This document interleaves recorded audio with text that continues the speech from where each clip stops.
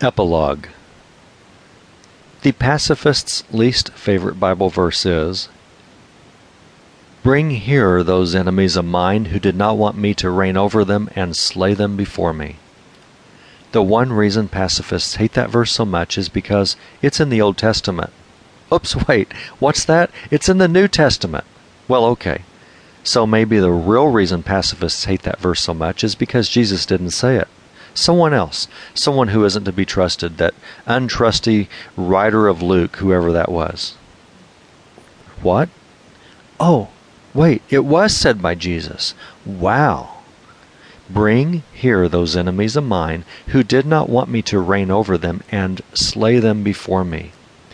Hey, out there in pacifist land, could one of you please correct Jesus? He forgot that we're supposed to turn the other cheek. Pacifist killing fields. The non-pacifist never starts violence. He only stops it. The non-pacifist, or as he's also known, the godly man, loves his wife more than he loves his wife's attacker. The pacifist's way prolongs violence. The pacifist's way creates crime. The pacifist way creates violence. The pacifist way helps to remove Christians from the earth where there will be fewer to witness.